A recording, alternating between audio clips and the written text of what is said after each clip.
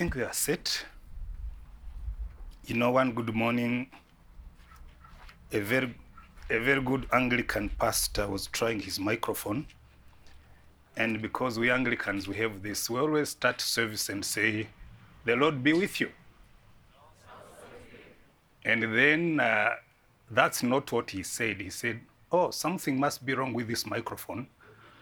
Those who hadn't followed very well said, "And also with you." So, thank you very much for welcoming me today. So I want to thank Pastor Ben. He has been a very good host for this full week almost.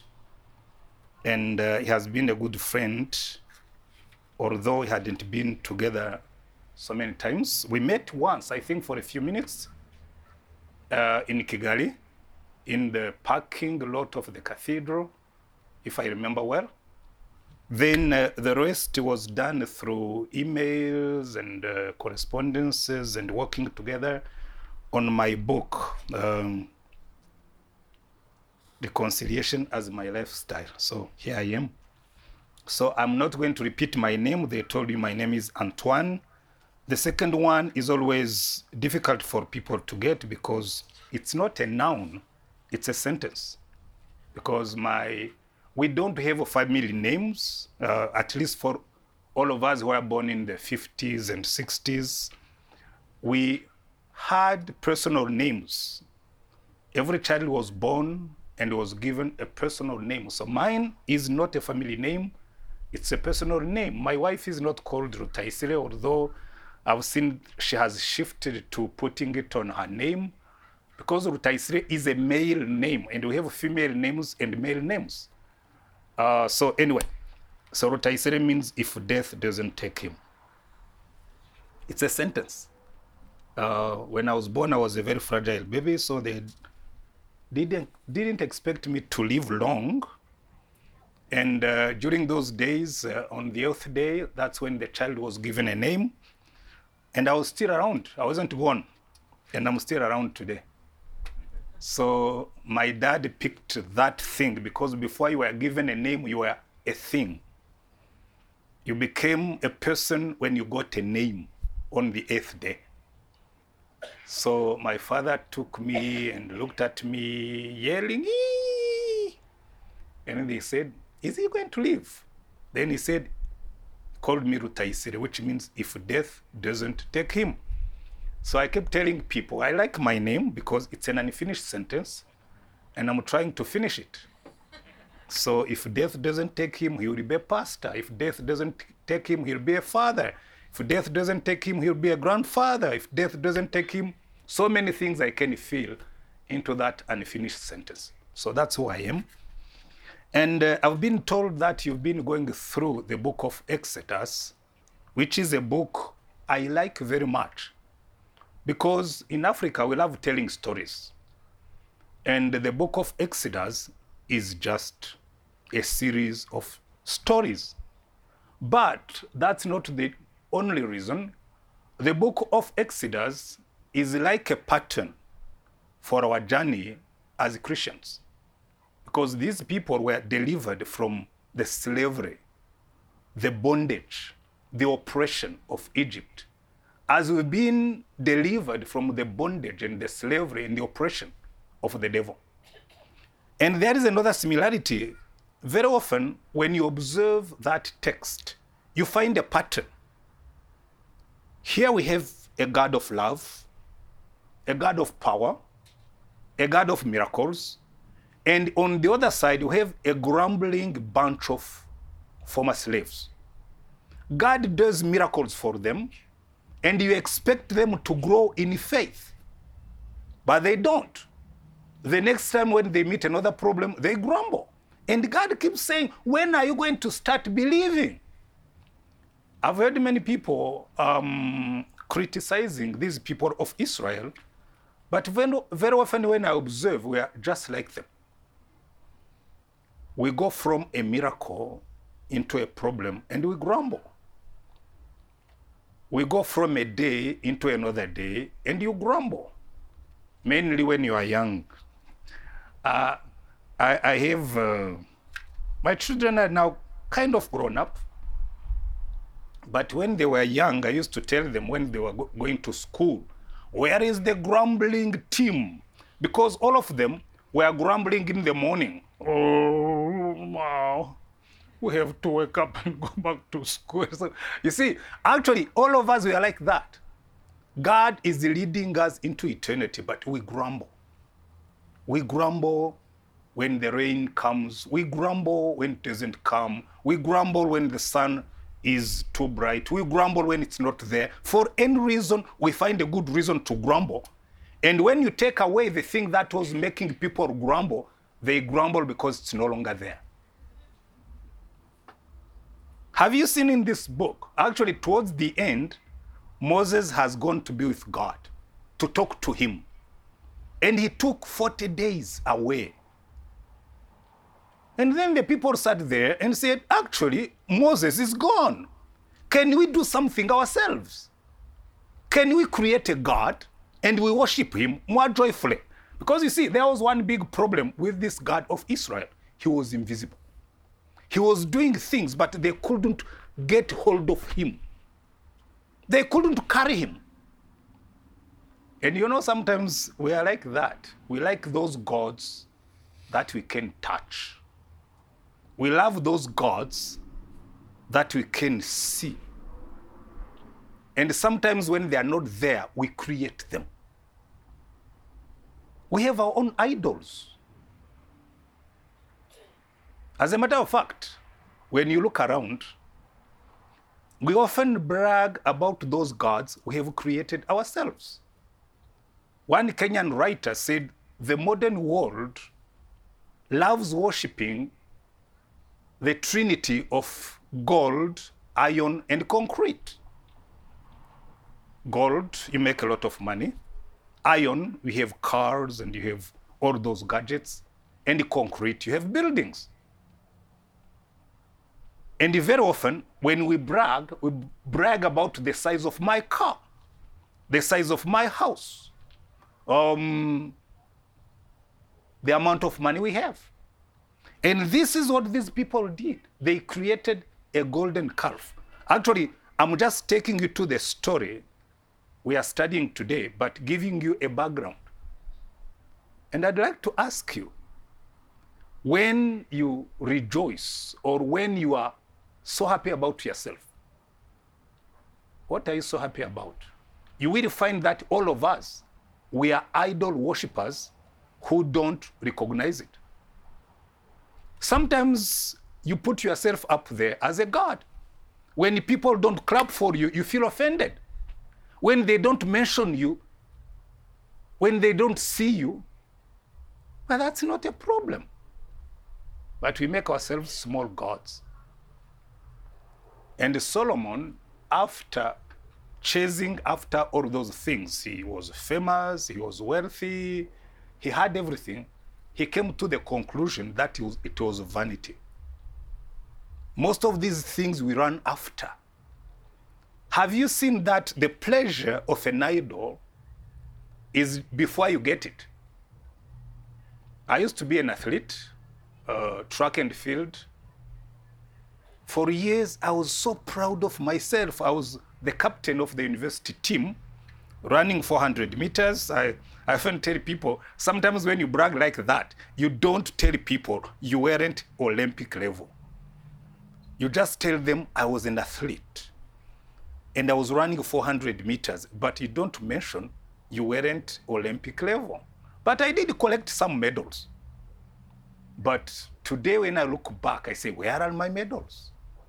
As I moved on, by then I was in my 20s, now I'm in my 60s, they've been lost along the way. Some of them, my kids took them and were playing with them, and they lost them. You come home and your medal is gone. You get a degree, and then one day God reminds you that that too is useless. I remember in 1994, when we left our home, going into I don't know where, running away from death, although there was no way to run away from it. So I looked at the house. We had so many nice things. It was our own house. I had toiled for years to get it. Then I looked at it and I said, well, we can't push it. You can't put wheels on your house when you are running away. I looked at the beautiful things we had in the fridge, the bed, the mattresses, the nice jackets, and even the ties. I said, well, I want to need this when I'm hiding in a bush. And then the worst of it, I had degrees, bachelor degree from the University of Rwanda, master's degree in literature from the University of Rwanda, master's degree in linguistics and from British University. And I looked at the papers and I said, do I take this with me? I said, no, because where I'm going, they don't apply for jobs. I left the papers there in the house. That day, I learned a lesson. Most of the things we toil for, most of those golden calves we work for, sometimes they don't serve any cause, even money. I had money in my pocket. You know, I tend to be, I can look into the future and plan long term. So when the going was getting tough, I told my wife, you know something I see? Something is going to happen someday. So we better go to the bank and get all our money out and have it handy. So I go to the bank, get all the money. It wasn't a lot of money, but it was some money. Put it in my pocket when we were leaving the house. And it was rain season. And I was carrying this big bag with our clothes and our children's clothes, heavy. So as the rain was falling, the bag kept rubbing against my pocket where my money was. So by the time we got to where we wanted to go, I put my hand in my pocket and my money had become just pulp. I took the ball of paper and threw it in the bush and I said, bye-bye my money. Now I'm going to live by faith. And you know, sometimes God does that to you and say, God, what are you doing? Then God said, now you will depend on me for your survival. And he did, and I'm here. So that kind of idolatry, these people were worshiping an idol when they had a mighty God. Although they couldn't see him, he was there with them. And then we get to the story when Moses gets there. And they've committed that sin. And I'm now jumping to the story because Moses went back. Actually, if you look in the Bible, Moses is the only character who has prayed 40 days without food twice. Jesus did it once. Moses was up there for 40 days. He came down with the commandments, the tablets. Then people had worshipped an idol. He broke the tablets. And then he went back. He said, maybe our God will forgive us. Then he goes into a dialogue. I forgot to tell you, actually, you know, I'm preaching the African way. You know, in Africa, we sometimes just tell stories and you forget even to tell people your title. And I entitled it, The Presence of God in the Daily. Presence of God in the daily. Daily everything. So Moses goes there, and God tells him, Moses, keep going. But, there is a but, I'm not going with you. And that's where the conversation starts. I'm not going with you. And Moses knew, although God made a promise that some others would have grabbed with both hands. Look in that chapter 33 of Exodus, verse 2. God says, I will send an angel before you and drive out the Canaanites, Amorites, Hittites, Perizzites, Hivites, and Jebusites. Go up to the land flowing with milk and honey, but I will not go with you because you are a stiff-necked people, and I might destroy you on the way. So God says, okay, go into your blessings, but I will not go with you. And you see, this is where many people make a mistake. When God blesses us, we forget about him. We are so busy enjoying the blessings. Even when he's not there, we don't care. And Moses knew this was a trap. Said, God, are you going to send me with an angel and you are not going with us? What am I going to do? Because you see, you never be happy going with an angel without God. Because when you look in the Bible, the angel of the Lord is like a soldier. He implements orders. And Moses knew. Actually, in some place, the Lord told him, my angel will destroy you if you disobey. And Moses said, I know these people. If we go without our gracious God, our forgiving God, this angel is a dangerous character to go with. He said, I will not go. So he went back to God. And see, look at the conversation Moses has with God. Moses says, God, you tell me to take these people. Verse 13. If you are pleased with me, teach me your ways so I may know you and continue to find favor with you. Remember that this nation is your people.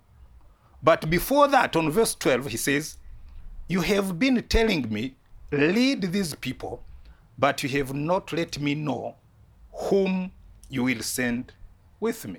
But God was clear. He had told him, I will send you an angel.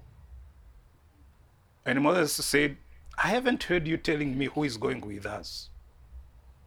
Actually, if God had wanted to, he would have said, but I told you, you are going with an angel. But probably God knew the heart of Moses. He said, Moses, my servant, doesn't want to go with an angel. Then Moses said, you told me you will bless me. You told me you know me by name. Who is going with us? Then God said, verse 14, my presence will go with you and I will give you rest. Actually, this is what Moses was looking for. And this is what we should be looking for in our lives. The presence of the Lord. When you wake up in the morning, yearn for the presence of the Lord. When you go somewhere, remember to call God to be in that. Moses said, I don't know who is going with us. I don't know that angel. He doesn't know me. I don't know him by name. How many angels do you know? What's the name of your angel? We know we have angels who look after us. That's what Jesus said, that our angels are up there watching over us. And sometimes I wonder where mine is. You know, there are times when you are going through trouble, you say, where is my angel? What is he doing? Maybe he's playing cards. You know, one time I had this funny story. One member of my congregation came asking for the key to the prayer room. And I said, well, actually, what are you praying for so that I may join you in the spirit? She said, no, Pastor. My angel probably is on holiday because there are so many things happening to me, this and this. And so I'm going to ask God to change my angel. But here, Moses says, I don't know who you are sending with me. What's his name? An angel? Just an angel? And you tell me you know me by name and I know you by name. I know who you are called. Because in the beginning, Moses asked God, what's your name? And God told him, my name is Jehovah. I am who I am. Moses could say, I know you by name, but what's the name of that angel? I don't know him. And then God said, okay, I'll go with you. And I will give you rest. Then Moses grabbed God by the hand and said, then Moses told him, if your presence does not go with us, do not send us up from here. How will anyone know that you are pleased with me and with your people unless you go with us? What else will distinguish me and your people from all the other people on the face of the earth? Because what makes us different from other people is the presence of the Lord in our lives. Otherwise, wealth, everybody may have it. Or beauty, so many people may even be more beautiful than you are according to who is looking at them. Wealth, glory, fame. Then Moses said, what will make a difference in our lives is that we have God. And you know, people may not love you. They may not like your face. Even yourself, you know, you may not like it. But God loves you. And that's what makes a difference. You know, sometimes people don't see that the big difference in our lives is in the presence of the Lord with us. Amen? Because you see, very often we define ourselves by our achievements. We want people to know us by who we meet. And sometimes when people introduce you, or I've had that happening to me on a few occasions, people say, you know, this person who's going to speak to us is not an ordinary pastor. I say, what? You know, he shakes hands with the mighty in his country and say, I don't want to be known by that. Because sometimes you are so happy when you know so and so, but we are known by God, the creator of the universe, and he loves us. And Moses said, how will people know we are different if you don't go with us? And that's something we should be considering. Is God present in your life? Because this big problem we have with Christians, we have many Christians who know God, who speak about God, but God is not present in their lives. And God said, I will go with you. And Moses, I'm happy. Then he said, I'm going to ask something else.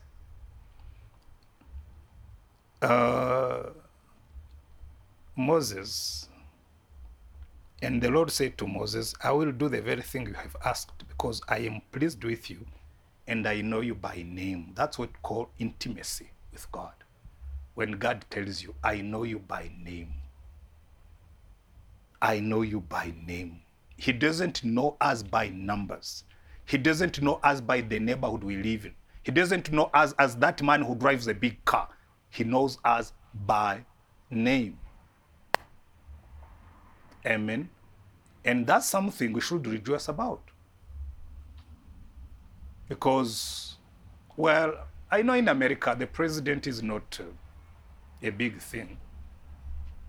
Being known by the president, being spoken about by the president. I know you criticize your president, but back home, the president is the president. If he mentions your name, people know that the president knows you by name. And because I was on the Unity and Reconciliation Commission as vice chairman for 12 years, and that was under his office, and I was the chairman of the Rwanda Leaders Fellowship that organizes top leadership prayer breakfasts. The president was always attending our prayer breakfast, and I sat next to him. And sometimes he would say, what Pastor Antoine said, then people would say, the president knows you by name. I said, but it's far better. Jesus knows me by name. But we love it when somebody so important can mention your name and you keep dropping it everywhere so that people know you've been with him. But God told Moses, I know you by name.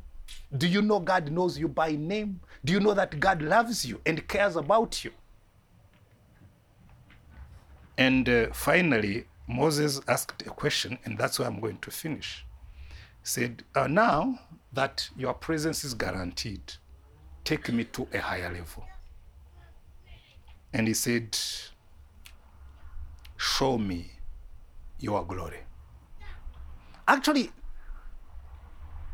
Moses was always speaking with God, but there was something missing. He said, God, I want to go to a higher level. Take me to a higher level. I want to know you better. There is a glory I'm not getting to. I want to know you deeper and better. I want to see your glory. I want to see your shining glory. Then God told him, I will cause all my goodness to pass in front of you. I will proclaim my name, the Lord, in your presence. I will have mercy on you. I will have mercy, and I will have compassion on whom I will have compassion. But he said, you cannot see my face, for no one may see me and live. But this request of Moses was answered. You remember the passage we read in Matthew 17? When Jesus manifested his glory in the flesh, that people could see. Moses and Elijah were there. So probably Moses said, yes, I've always wanted to see this glory. Now I can see it in Jesus. And I think this is where we should focus our attention. We see the glory of God in Jesus. We see the compassion of God in Jesus. We see the love of God in Jesus. Because Moses saw Jesus in his glorious appearance. And Peter saw the glory and he said, well, this is so majestic. And he got confused, actually. I'm going to build a tent, one for Moses, one for Elijah, and one for you, Jesus. He forgot there were 6. I just wonder where they would have lived with John and James. Then God said, no, my glory will be manifested only in my Son. And I keep telling people, if you really want to know God, focus on Jesus. If you want to see the glory of God, focus on Jesus.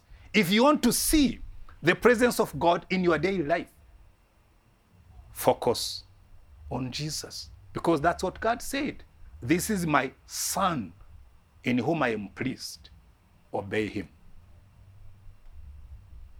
And I finish with the privilege and the advantage of being focused on Jesus.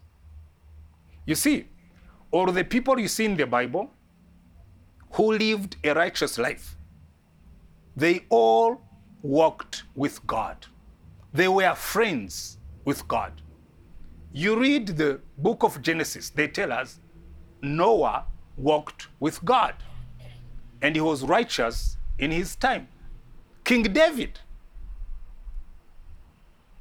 was always singing psalms, saying, God, as the deer pants for the water, so my soul longs after you. You see, that yearning heart of closeness with God. Because when you walk with God, you live a righteous life. You remember Joseph when he was in Egypt?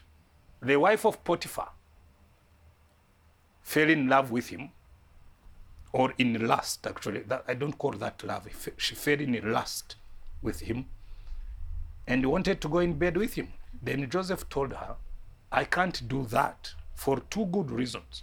Potiphar has been good to me, and I can't commit such a sin in the eyes of my God. This is somebody who knew the presence of God. And David was always saying, God is my shepherd. Wherever I go, he's watching over me. Psalm 23 that we read. So you get these people, when you know the presence of God, it keeps you away from sin. And I keep telling people, if you really want to live life according to God, rather than spend time just engaging in many disciplines, spend time getting closer and closer and closer to a living Jesus. Jesus is not an idea. He is not a historical figure. He's alive. And when you walk with Jesus, wherever you go, you know he's watching you. Actually, I came to the Lord when I was young. I was 25.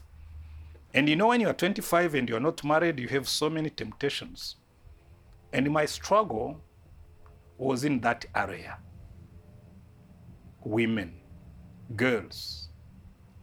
And I was telling myself, what if I fall into sin after having confessed that I'm a born-again Christian? Then I started putting around me just protective measures, walls. Then one day God went beyond my walls and he found me inside. He said, this is useless. Walk in my presence.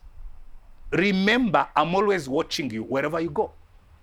And until today, I often tell people, wherever you will take me, I can guarantee you I will not fall into sin. Not because I'm strong, not because I'm disciplined. I simply trained my heart and my mind to walk in the presence of God. As a matter of fact, as you walk with God, even small thoughts, sinful thoughts, we all have them. When they come in your mind, you hear God saying, really? Are you thinking like that?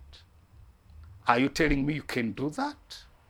Are you watching that when I'm watching you?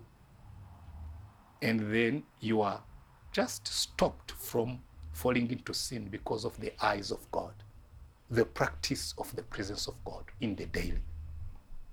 And you will go through dangers and problems. And you know when God is watching you, it's like David said in Psalm 23, you have protection. And you know that God is watching over you. And sometimes I tell people, when people hate you, pity them because they are in great danger. You tell them, watch out, because God is watching me, and if you touch me, you may get thunder coming upon you from you don't know where, because I live in his presence and he loves me. Number 3, you have his provision. I told you, when we left our home, our possessions were gone, our lives were in danger, my money was gone. Then God told me, the righteous shall live by faith. Actually, we spent 100 days away from home, away from everything, and we lived. And I remember one night I sat there in the dark. It was raining heavily. We had been walking for 6 hours, running away from the city. And then I sat there and said, God, are you here? You promised you will be with us. Where are you? Then I clearly heard the voice of God saying, if you go through the waters, they will not drown you. If you go through the rivers, they will not carry you away. If you go through the fire, you will not burn, because I'm with you. And I went to sleep under the rain, in the mud. When I woke up in the morning, my wife told me, are you sure you are in good health? How can you sleep when the rain is just falling?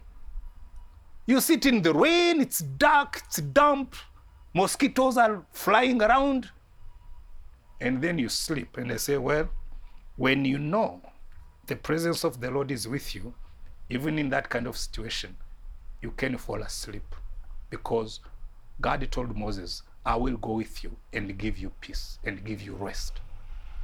Protection, provision, and finally, direction. I've been leading different Christian ministries, and in the beginning, I was struggling to be a good leader.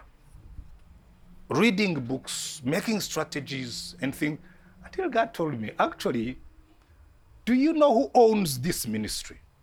This is not your business. You are coming to me with your project and your plans and your what, and you ask me to bless them. I'm tired of your Ishmaels. You know, Abraham got 2 sons, one from the promise and one from his own making. And sometimes we laugh at him. But one day God told me, actually, you are just his descendants. You are always bringing me your Ishmaels to bless.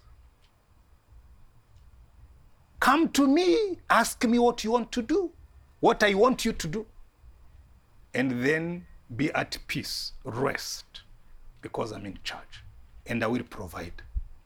So sometimes I tell pastors, have you heard pastors saying, I'm burnt out? I say, why did you burn? When did you burn? Because sometimes they burn out without having even burned. How can you burn out when you haven't even been burnt? But I tell them, actually, leave it to God. Don't burn out. Let God be in you. Let me finish on this story again with Moses. The burning bush. When God sits in a bush, it burns and it doesn't get consumed. When God is in your life, you keep going. Even in your old age, you will bear fruit because the Lord is in you. And may the Lord help us to understand this. And may the Lord help us to bring God in our lives and enjoy his presence in the daily details of everything we do. Let's pray. And if you are sitting here and you've heard the Lord telling you something, just whatever he told you, pray about it. Pray from it. And ask the Lord to be ever present in your life. Heavenly Father, we often enjoy being known by influential people. And sometimes the way people look at us, around us, doesn't give us encouragement. We feel depressed because people don't love us. We feel depressed because people don't admire us. We feel depressed because people are wealthier than we are. But you told Moses, my presence is enough. I pray for every person sitting in this congregation. Let your Holy Spirit fall upon us to explain to us this word so as to understand the benefits we have when we walk with you in the daily details of our lives. So bless us, and bless us indeed, and bless us with your presence, and go with us, and let your glory shine wherever we go, as we contemplate your glory and be transformed into your likeness, O Lord Jesus. Let your people rejoice, and you let your kingdom come, for in your name, Jesus Christ, we have prayed. Amen. Thank you for your attention. God bless you.